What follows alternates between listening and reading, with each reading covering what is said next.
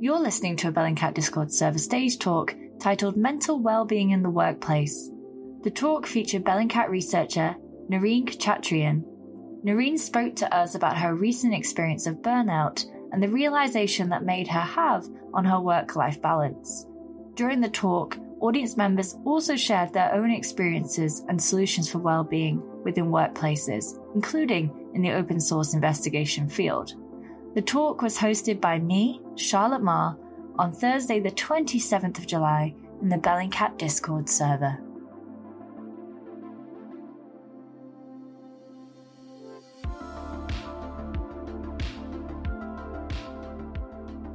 I'm a mystery. Mysterious face behind the voice. Maybe at the end I shall reveal who I am, but yes, for now I remain a mystery. I actually I didn't know that there is a video option, so that's why I have remained a mystery so far. I can turn on the camera. Well, if the technology got allow me. Yeah, it's kind of it's blocking you. Oh, there you are. Hello. Here I am with one of my kitties. He is going to be my therapy kitty here to support, as he always does. All right. Thank you so much to everyone joining us today.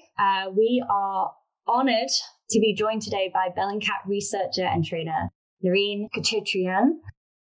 Narine was one of the first Bellingcat staff members and has worked across many different topics since starting with us, from tracking the developments of a gold mining operation in Armenia to currently working with our justice and accountability team, mapping incidents of civilian harm during conflict in Yemen and Ukraine. Today, she is here for an honest conversation about mental health, something I think everyone in our field should think more about. Narine will be speaking about her own experience, and then we will hopefully open up the floor to others to share and ask questions based on your own circumstances. Before she starts, I want to remind everyone here that although Narine has had direct experience of what she'll be discussing, we are not mental health professionals, and if you're struggling, we encourage you to seek professional support. With that said, please put any questions you have in the chat whilst Narine is talking. Thank you so much for coming. And Narine, you have the mic.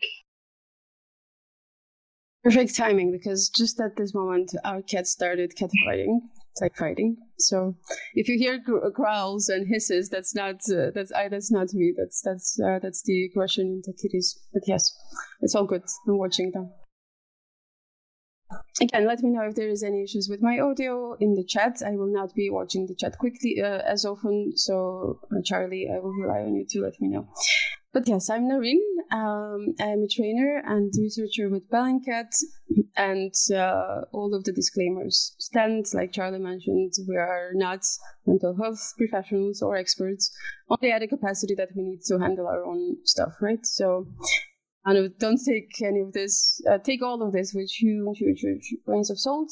I'm going to be speaking about my experience, and you do not have to be working, I think, in the field of open source research or conflict research at all to relate to some of this, right? Because all of this is just personal experiences.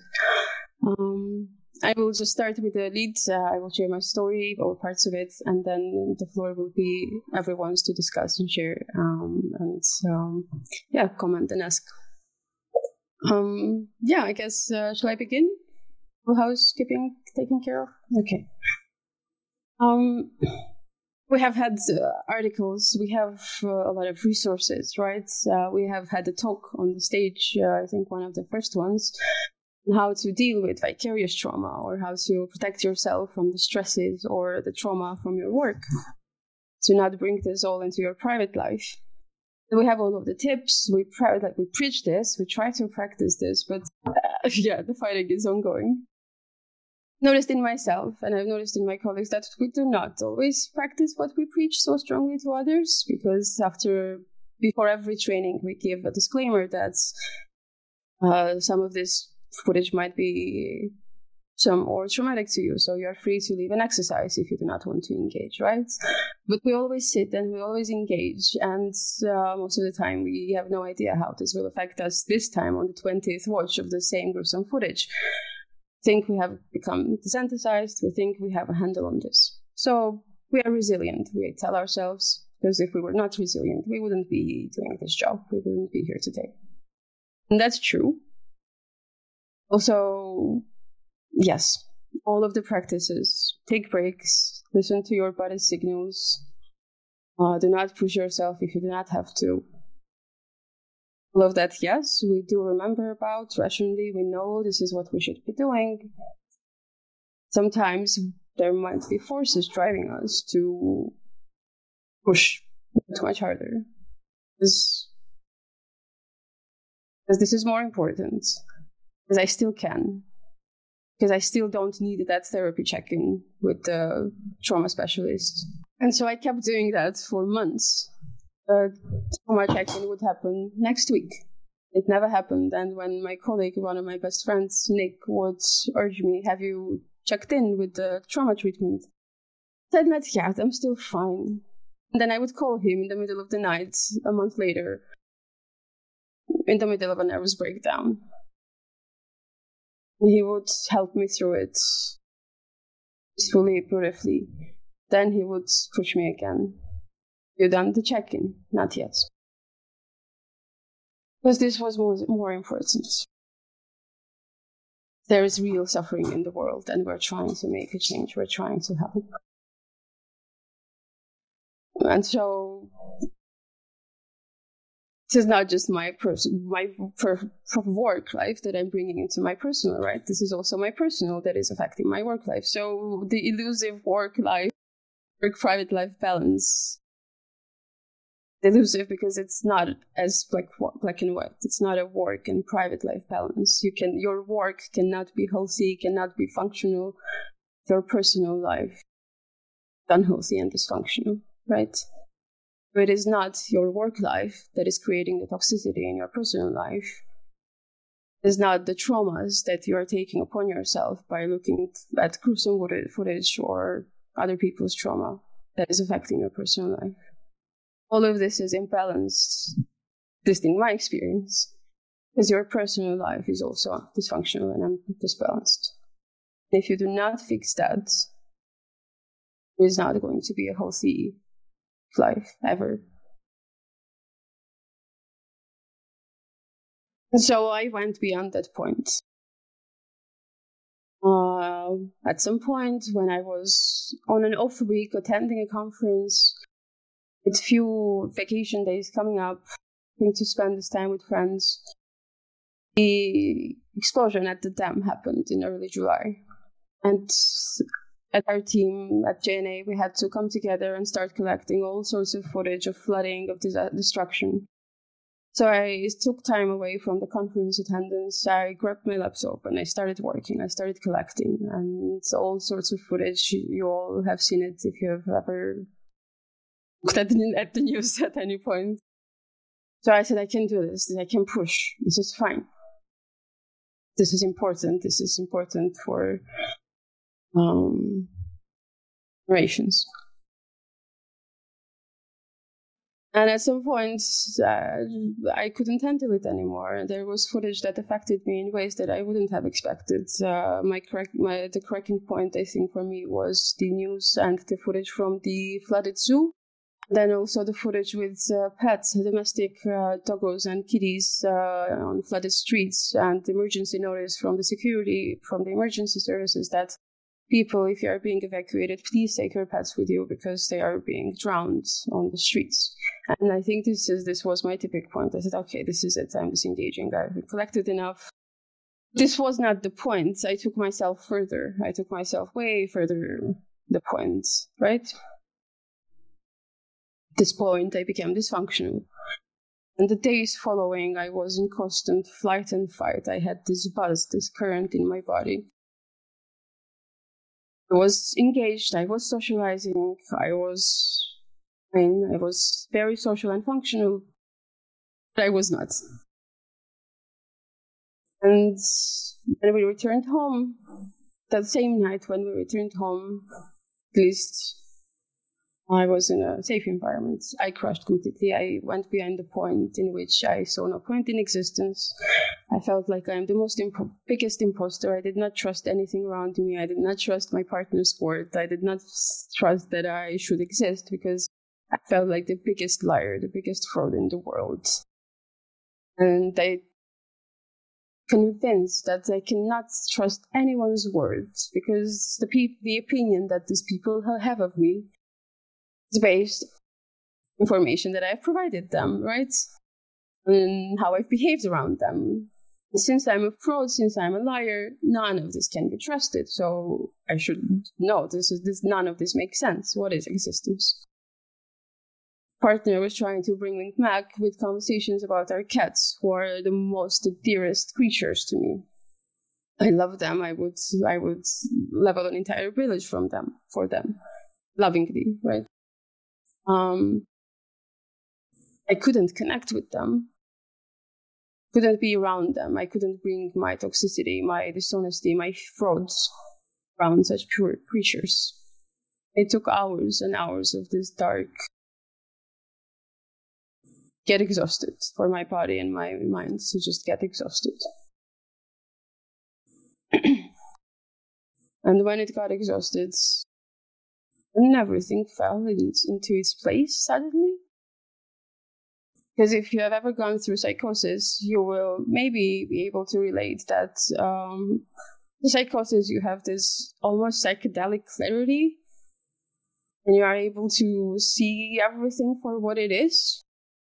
Because there is no noise, there is no anxiety, there is no overthinking and overanalyzing anymore in your brain. So whatever the data point that you see, your brain just connects. This is it.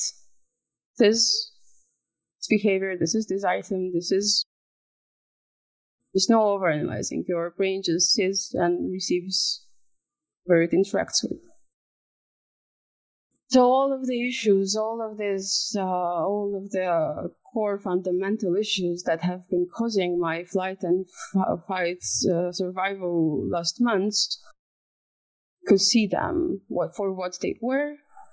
And I could see exact steps that I had to take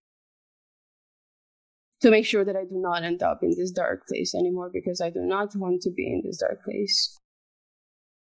No one should be there, and I think as people, as community, we should do everything in our power to not only save people when they are at the breaking point, to try to compassionately be there for people to prevent the breaking point. Because when people break, I like to say that in some twisted way, I am appreciative of this experience, that if it didn't happen, I don't know how I would be functioning still in that extreme survival mode. No one, honestly, realistically speaking, right? It's not a beautiful spot, and no one should go there. It's dark and it's scary. Started taking better care of myself, started worrying about work. This work is not the essence of my life, and it should never be. For the longest time, I made work and worries about work, stress about work, anxiety about how I'm going to perform the essence of my life, and it should not have been. I realized that I should prioritize my well-being, my enjoyment, my fulfillment, my gratifications from social interactions, from just pure pleasure, from sip of delicious tea on the balcony and a good book. Should have this instead of worrying how I'm going to perform at tomorrow's training. Because this is the time for that now, right? And I realized that I very, very strongly need therapy again. I am no stranger to therapy. I've done therapy for years in the past, but due to reasons I had to pause. So I went back to therapy. And it's obviously much easier to go and analyze your things with a very good specialist than by yourself. It's way harder to get into loops, as we tend to do. We overanalyze and psychoanalyze ourselves. I'm taking better measures and more constructive measures of handling my generalized anxiety and depression. And I find that these measures help me a lot, and I wish that people would more open to current methods and treatments. And the bottom line is that at the end of most days, by the sometimes very extreme ups and downs, at the end of most days, I wrap up my work at around 5, 6, 7 p.m. I think that I've accomplished what I had to do for the day when it comes to work. I do not think about following hours, what I could have done more. Do not think about what tasks I have planned for tomorrow. I just wrap up work and I am feeling accomplished for the day when it comes to work. And now it's time to make music, go have a walk, try to learn to ride the bike finally, or whatever, lay around and watch movies, right? Because then I feel accomplished. And while my entire life I lived with chronic headaches, my colleagues will know that I'm the chronic painkiller killer. I haven't had headaches for over a month now since my experience and since I started taking better care of myself. And the only headaches that I have, take a painkiller and it actually works. The medication takes care of the pain because it's actual painkiller caused by something very particular and not generalized anxiety and fog and all of that, stress and all of that. And when I go to bed now, I can sleep. Well, if he's here, he can comment later. Whenever it's morning for him, I'm still awake. Whenever it's afternoon for him, if he texts me at midnight at his time, I might respond, and it might be like 5 or 6 a.m. for me, right? I am always awake because I can never sleep, because all of my nightmares, all of my everything, just my body seizes when it's about to go to bed. It doesn't want to go to sleep. Right now, when I go to sleep for over a month now, I am tired. I do not notice the process that I'm falling asleep. My head's on the pillow and I feel that the day is done. This was it. I have nothing else to do. Didn't miss out on anything. Always another day. So the answer to the elusive, how do we achieve work-life balance? How do we make it so our traumatic jobs, our grueling footage that we watch all day does not affect our private life? In my experience, the answer is that there is no private life. There's personal life. Not stifle your personal life and personal experiences. Do not make them private. They're not. Or work life is also your personal experience. And there is no way that personal life and work life can be in any sort of balance if personal, deep, raw experiences are hashed away and stifled away and never spoken about or discussed.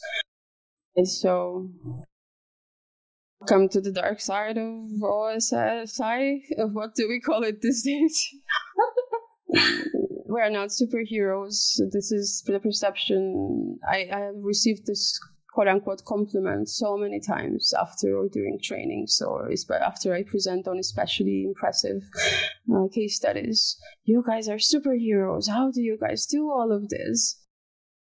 And we are not superheroes. We are very, at least my colleagues and myself too, we are very empathetic, compassionate people. And we just know that this type of work can be done and should be done. And in a lot of cases, we internalize so much trauma and experiences just without being even aware to it.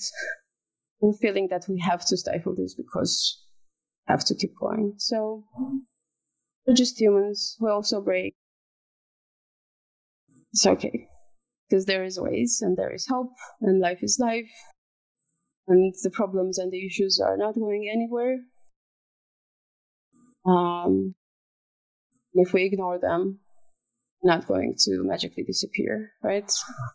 Work with traumatic materials all the time. And one of the tips when working with traumatic, gruesome material is mute the audio so that you do not hear the screams, the airstrikes, the bombs.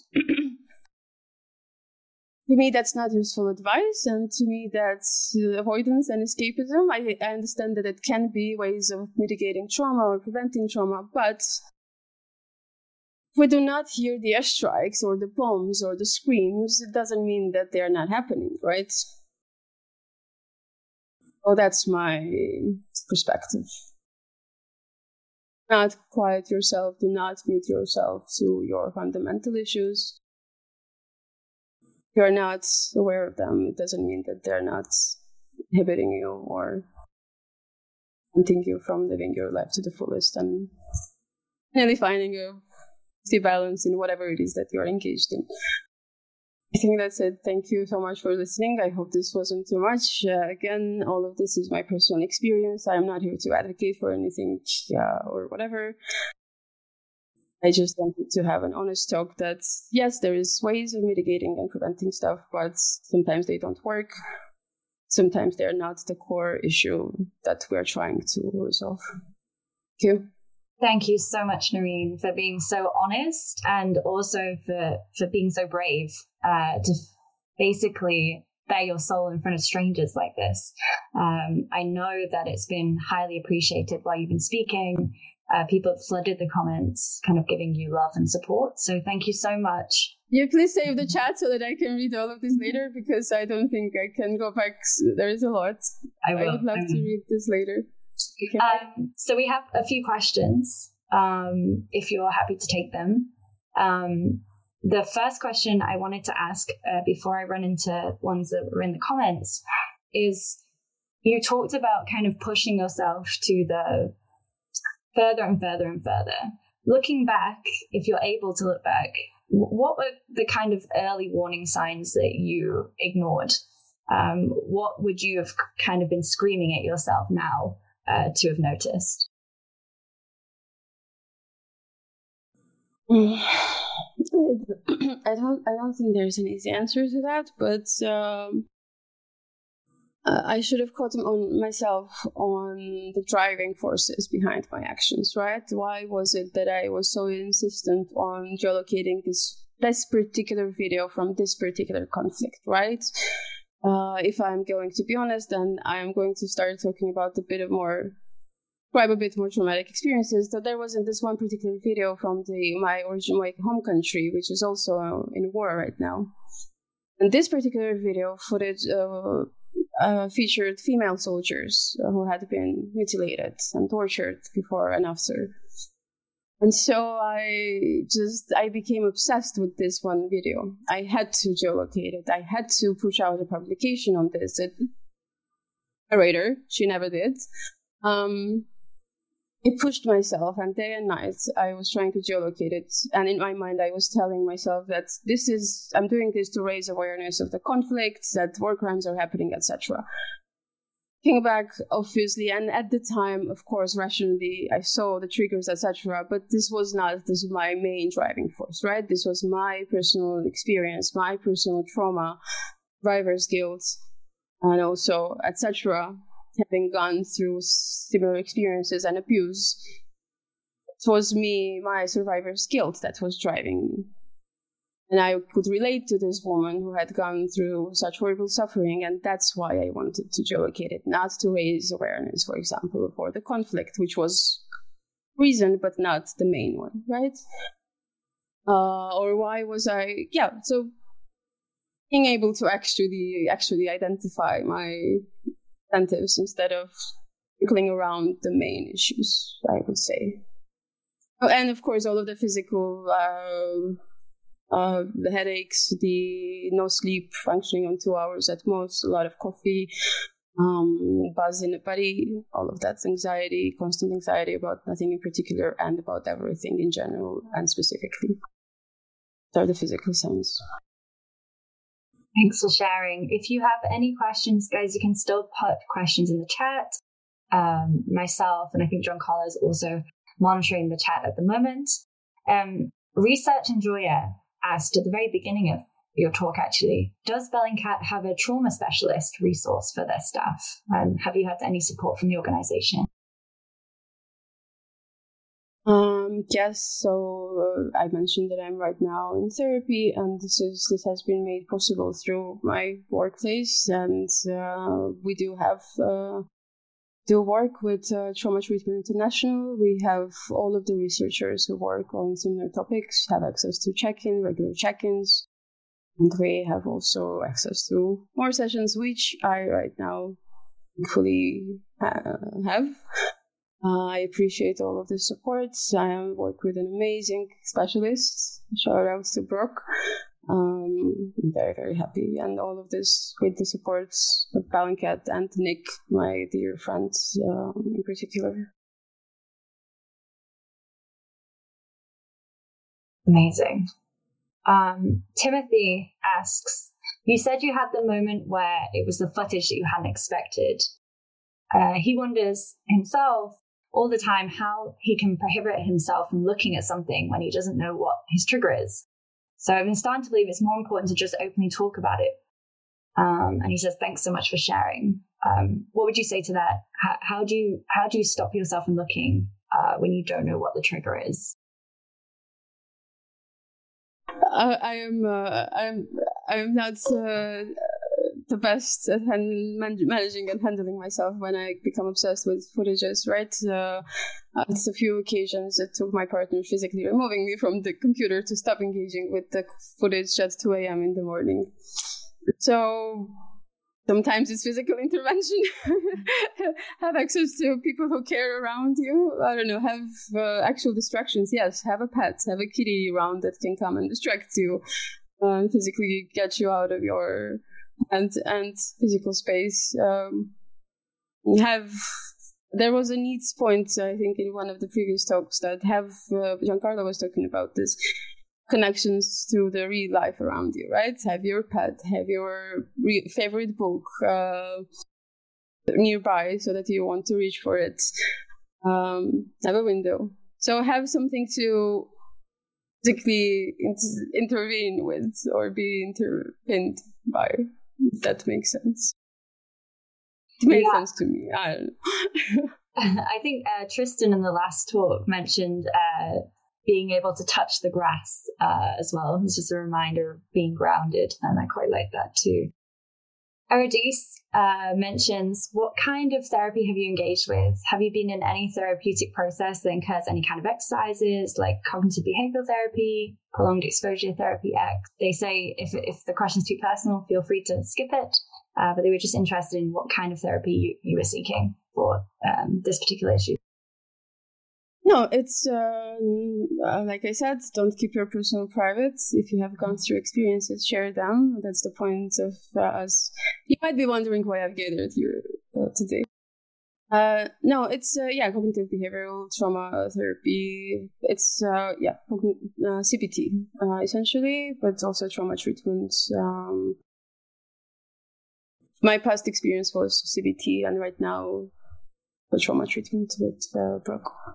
I can elaborate if you have any specific questions or.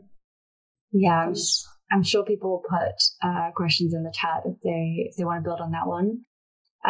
Sarah asks, I find that when I'm not physically feeling well, I'm much more vulnerable to being affected by the things I'm working on. I know that when I'm sick, I should not do difficult work. Do you have any tips about states of mind to watch out for and choose not to do this kind of work when you're in that kind of state of mind? So I do take a lot of breaks right now, right? And I'm not waiting for my body's signals to do it. So what I would say the most useful would be mindfulness again, where we will need to talk about mindfulness and awareness, but not wait for a breaking point to take a break, right? To take it when you still think you have a bit to go or a bit more energy to expend. So like in the middle of writing down an email, get a cup of water, take it slowly, mindfully, and come back. And so take tiny breaks. Do not wait for big breaks after big stressful incidents, I would say. Take over your process and do not rely on your physical body to give you the physical strong signals, I would say. Stephanie and myself had similar questions, so I'm just going to kind of combine ours. in terms of helping each other as colleagues, as people in this community, in this Discord community, how can we help each other kind of spot these signs in ourselves and also support each other when we flag that we're feeling a certain way? Yeah, so I have stopped having chit-chat and small talk with people entirely. When people ask me how I am, I actually give very elaborate answers of ups and downs and hows and whats. And I have noticed that the more you talk about yourself, the more people open up about themselves. And so what I would advise is when people ask you small talk questions, try to elevate the small talk into at least medium talk and then elevate it from there higher, right? Because in my experience, this is when basically conversations about nothing in particular and everything at once can very quickly turn into sharing circles in which people are sharing their deepest, most vulnerable experiences and worries and discussions on how to help each other, which I have had experiences with in the past months personally. So when you're asked questions, actually give answers, and when you ask people, phrase this in a way which would imply that you want an actual honest answer, right? That you want to engage with this person on a deeper level and not just superficially. And we're talking about kind of mental health and mental well-being in the workplace. Do you have any advice for people who, for example, are nervous or possibly feelings of shame in terms of coming forward and saying that they're struggling with something? To a boss, to an employee, and looking for support? Have you got any advice, having gone through that kind of step yourself? I have definitely been there. I have not always been the best person to best communicate her either discontent or dissent, etc. So I was mostly trying to be as unconfrontational as possible to still be functional at my job and, be involved in whatever it is that I needed to be involved with the organization.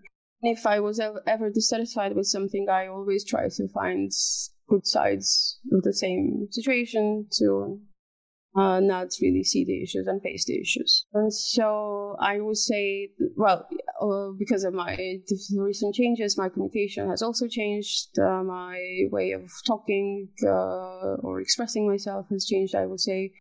And what I try to do right now when I communicate with people, and this does not only relate to my job or colleagues, this is in every communication. When people ask me questions or when I ask people questions, I give and expect as straightforward of an answer as possible. But when I'm answering a question, it's always, I'm answering this particular question. This is it. Try to not leave any loopholes in which this communication can be manipulated in ways which never intended them to come out as, right? And when I notice that a person is going in loops, circling around my question and not really addressing what I just asked of them, I say, hey, it's a tangent. Can we come back to what I just asked, which was this? So I'm more present and more engaged with the people that I'm around, and I focus on this. I do not focus on side conversations, etc., etc. I would say be as straight as possible. Get your point across as concisely and so precisely as you can, so that it's communicated, at least your side, as narrowly as possible, right? And there is no loopholes to manipulate. Thanks so much, Narine. Timothy has an interesting question. When you are working on open source research, he asks, does it have to be labeled bad to break down? He says he's felt disconnected from emotions during research and war and often found himself feeling awful when seeing something awful.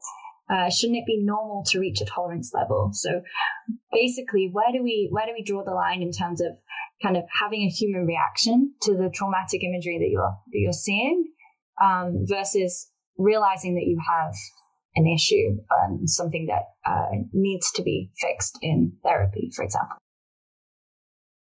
I mean, it's never one size fits all, right? I couldn't give an easy answer to this There's a lot of people who do not have any effects at all. A lot of people who call themselves desensitized and feel bad that they are sociopaths just because they're not breaking down at the sight of gruesome footage.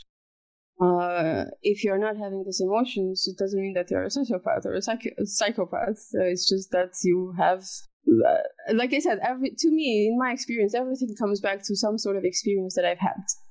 It's the way I process this type of footage. If I process gruesome footage which involves a specific topic or a theme, not going to be the same way that Giancarlo processes the same footage. All of this comes through personal experiences and traumas that you may or may not have been exposed to. And context matters. So if you do not have the same reaction to the footage that I have, doesn't mean that there is something wrong with you or that you do not sympathize or sympathize. It just means that you do not relate, maybe, and you do not share the context. So it does not affect you on a bodily level. You do not feel this in your body. You do not look at a footage of a woman who has been sexually harassed, for example, and can feel in your body how this must have felt for her, right? So that's completely fine.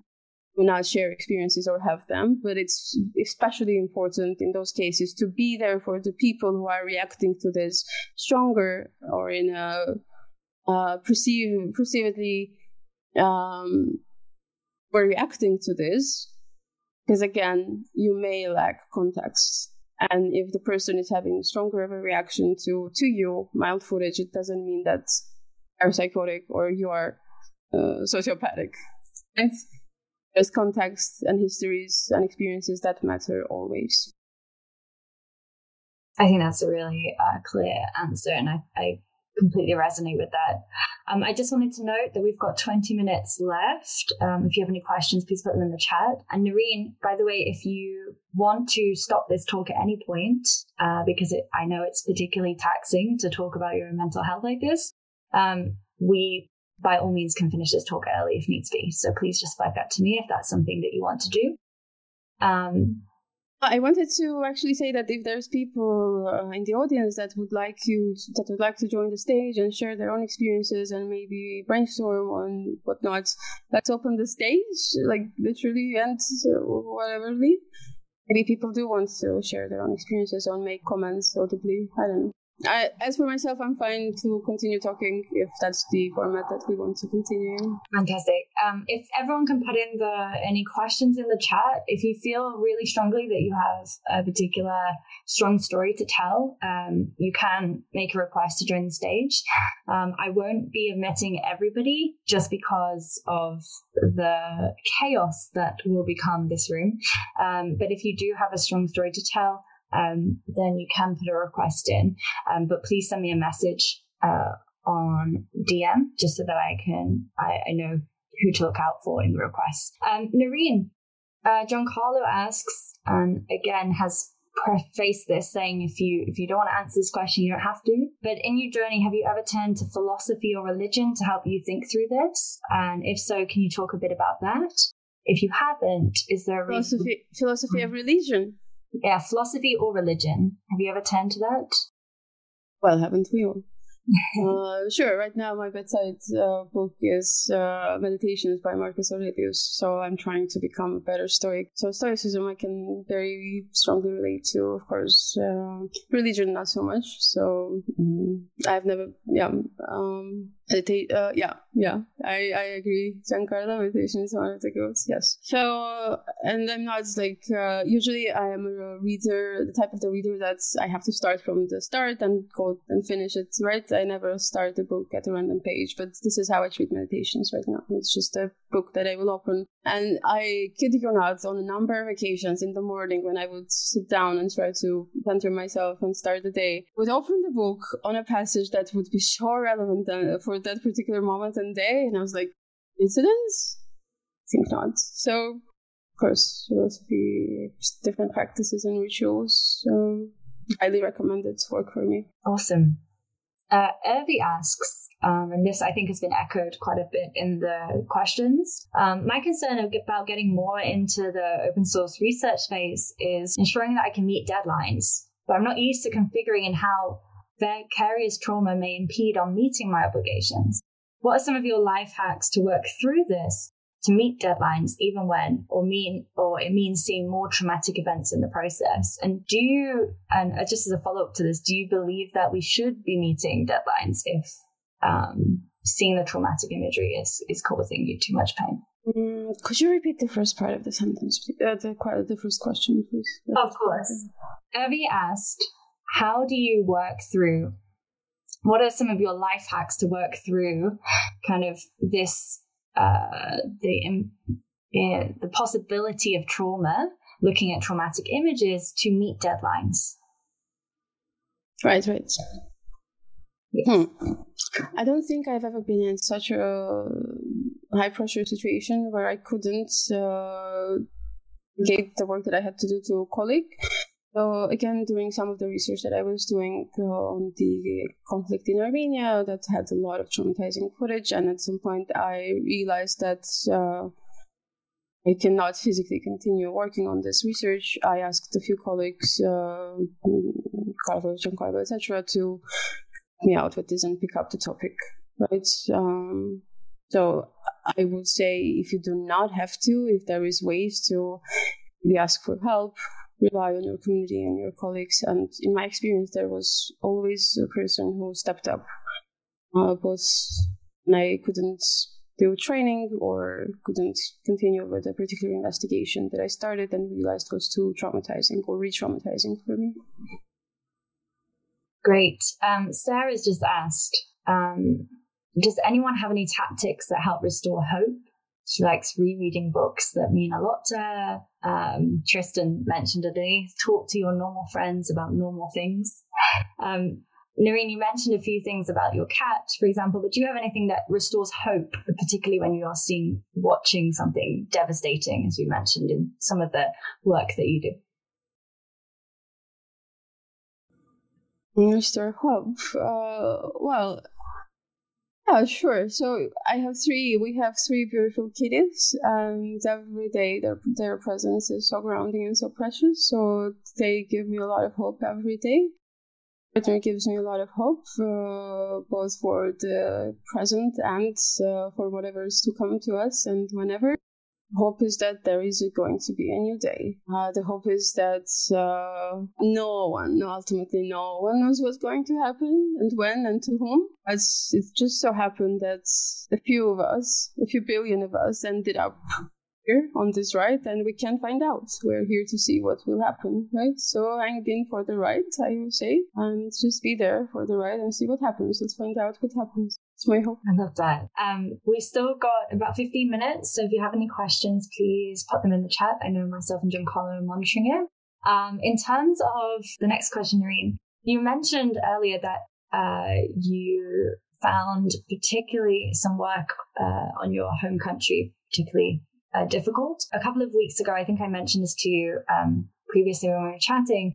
Somebody put in the chat in one of the channels on Discord that they were a Russian citizen, and they were dealing with the idea that a lot of what they grew up in was now, international news, and they started questioning some of the narratives and some of their childhood experiences. How do you continue to report and research objectively when you're kind of not so much plagued, but have these experiences that are kind of causing you pain behind the scenes? How do you keep that objectivity? And what would your tips be for somebody who's facing that, who's directly reporting on something that they've had personal experience of?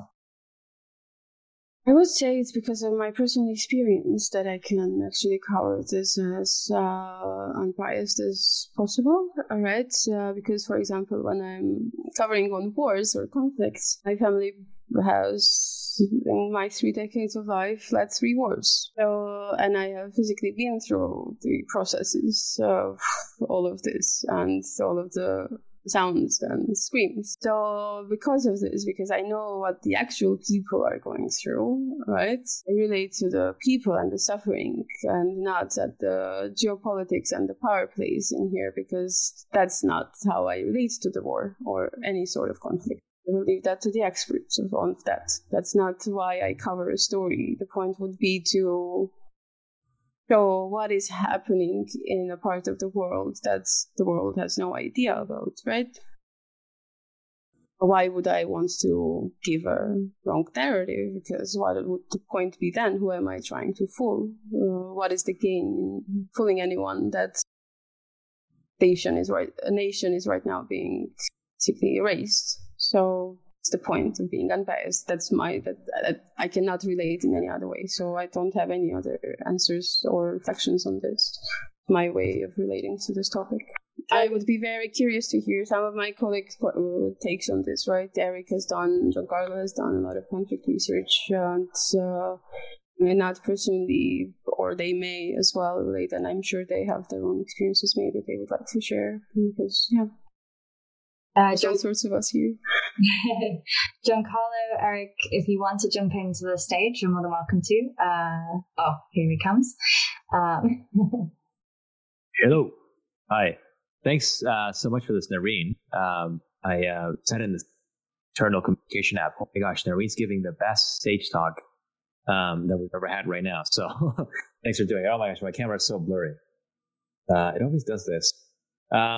Sorry, the question was about doing conflict research and how to stay objective. Yeah, so I started my career, I guess. I'm from Venezuela.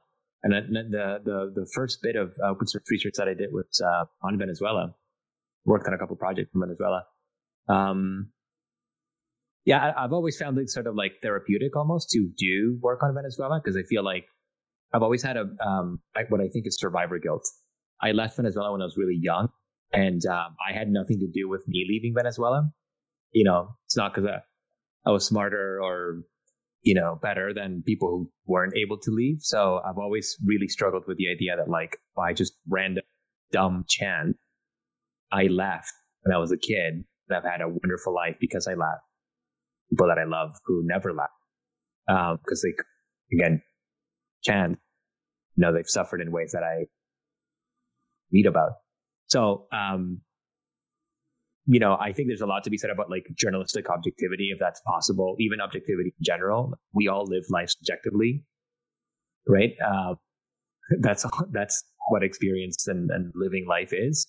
So I don't know if you can be objective, but personally, I've always found it therapeutic to be able to say, okay, I can't help in another way. I'm dealing with all these thoughts about having my country, but how can I help a little bit? Maybe by doing good research. By letting people know what's happening, I can help a bit. That involves applying the rigorous methodology that we work with, which includes sort of objectivity. So I guess the answer is I have found that to be a motivator for being as objective as I can, reporting and researching. Thanks so much, Giancarlo. I would also say that when you are, it's a fine line, right? So when you're working on something that's personal to you, it's the balance between, as Narine mentioned earlier, the balance between pushing yourself to the absolute limit to try and fix the problem that you have come from, or the problem that you are fully aware of and have all the context for, but also kind of helping the community that you've come from as well. And I think it's that balance and that line that you have to tread quite carefully, and what can cause later mental health issues or things that push you to your absolute limit. And it tends to be things that you are personally very passionate about as well, because those are the things that you work hardest on, I believe. Narine's got her cat there. So cute. Narine, Aridis asks, what are your personal goals going forward? What are the happy things that you're looking forward to? Okay, the cat needs to be released. There was a request for a kitty today. The ultimate goal is to just be well and balanced and grounded and there. I am trying not to set huge life goals, because life goals, if they're very big and particularly unattainable, and there are moments, they just become sources of frustration to me. I try to avoid setting up very high goals and expectations to myself as of lately. I would say, just be there, right? And see what happens. obviously, to try to be a better person. There is always room. Be kind, smile to a stranger, give a piece of fruit, take an Instax picture of a couple and give it to them. I swear it will make their day. Do all of the nice things. Be respectful, be compassionate, be empathetic, and maybe there, right, for others as well, as much as you would like others to be there for you. Beautiful. Last few questions, because I want to make sure that you can go. So if you have any questions, please put them in the chat. You've got literally 5 minutes. Natasha asks, are videos that actually depict violence or death even worth watching? I know not all videos have it, but I noticed that important information like casualties or location can be attached in descriptions to videos. That's not all the time. Basically, Natasha's asking, what is the purpose of watching these gruesome videos, and is it best for mental health as an open source researcher? There's absolutely footage that sometimes is unnecessary for us to watch, right? There must be a case that we have already cracked. There comes in some additional footage. And at this point, it's not going to bring any major revelations, right? But because you know the context, you want to learn more. It might not be purpose, but this might be obsession. So what was the purpose of that? In a lot of cases for people, it might be compulsive or obsessive, right? It's a point you are so invested that you have to know more. Sometimes there might be purpose because you might have been working on a case, you might not have been able to crack it. There was a particular instance of, again, a war crime and execution.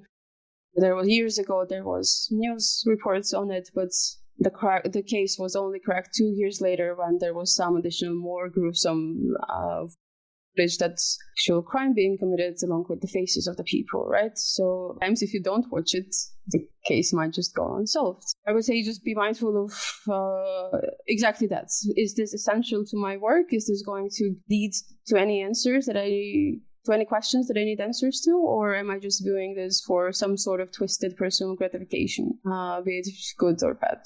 I wouldn't necessarily try to extend judgments onto these emotions. Thank you so much for answering that. I know a couple of our researchers are sharing their own personal experiences in the chat. Do feel free to continue sharing those and giving each other advice.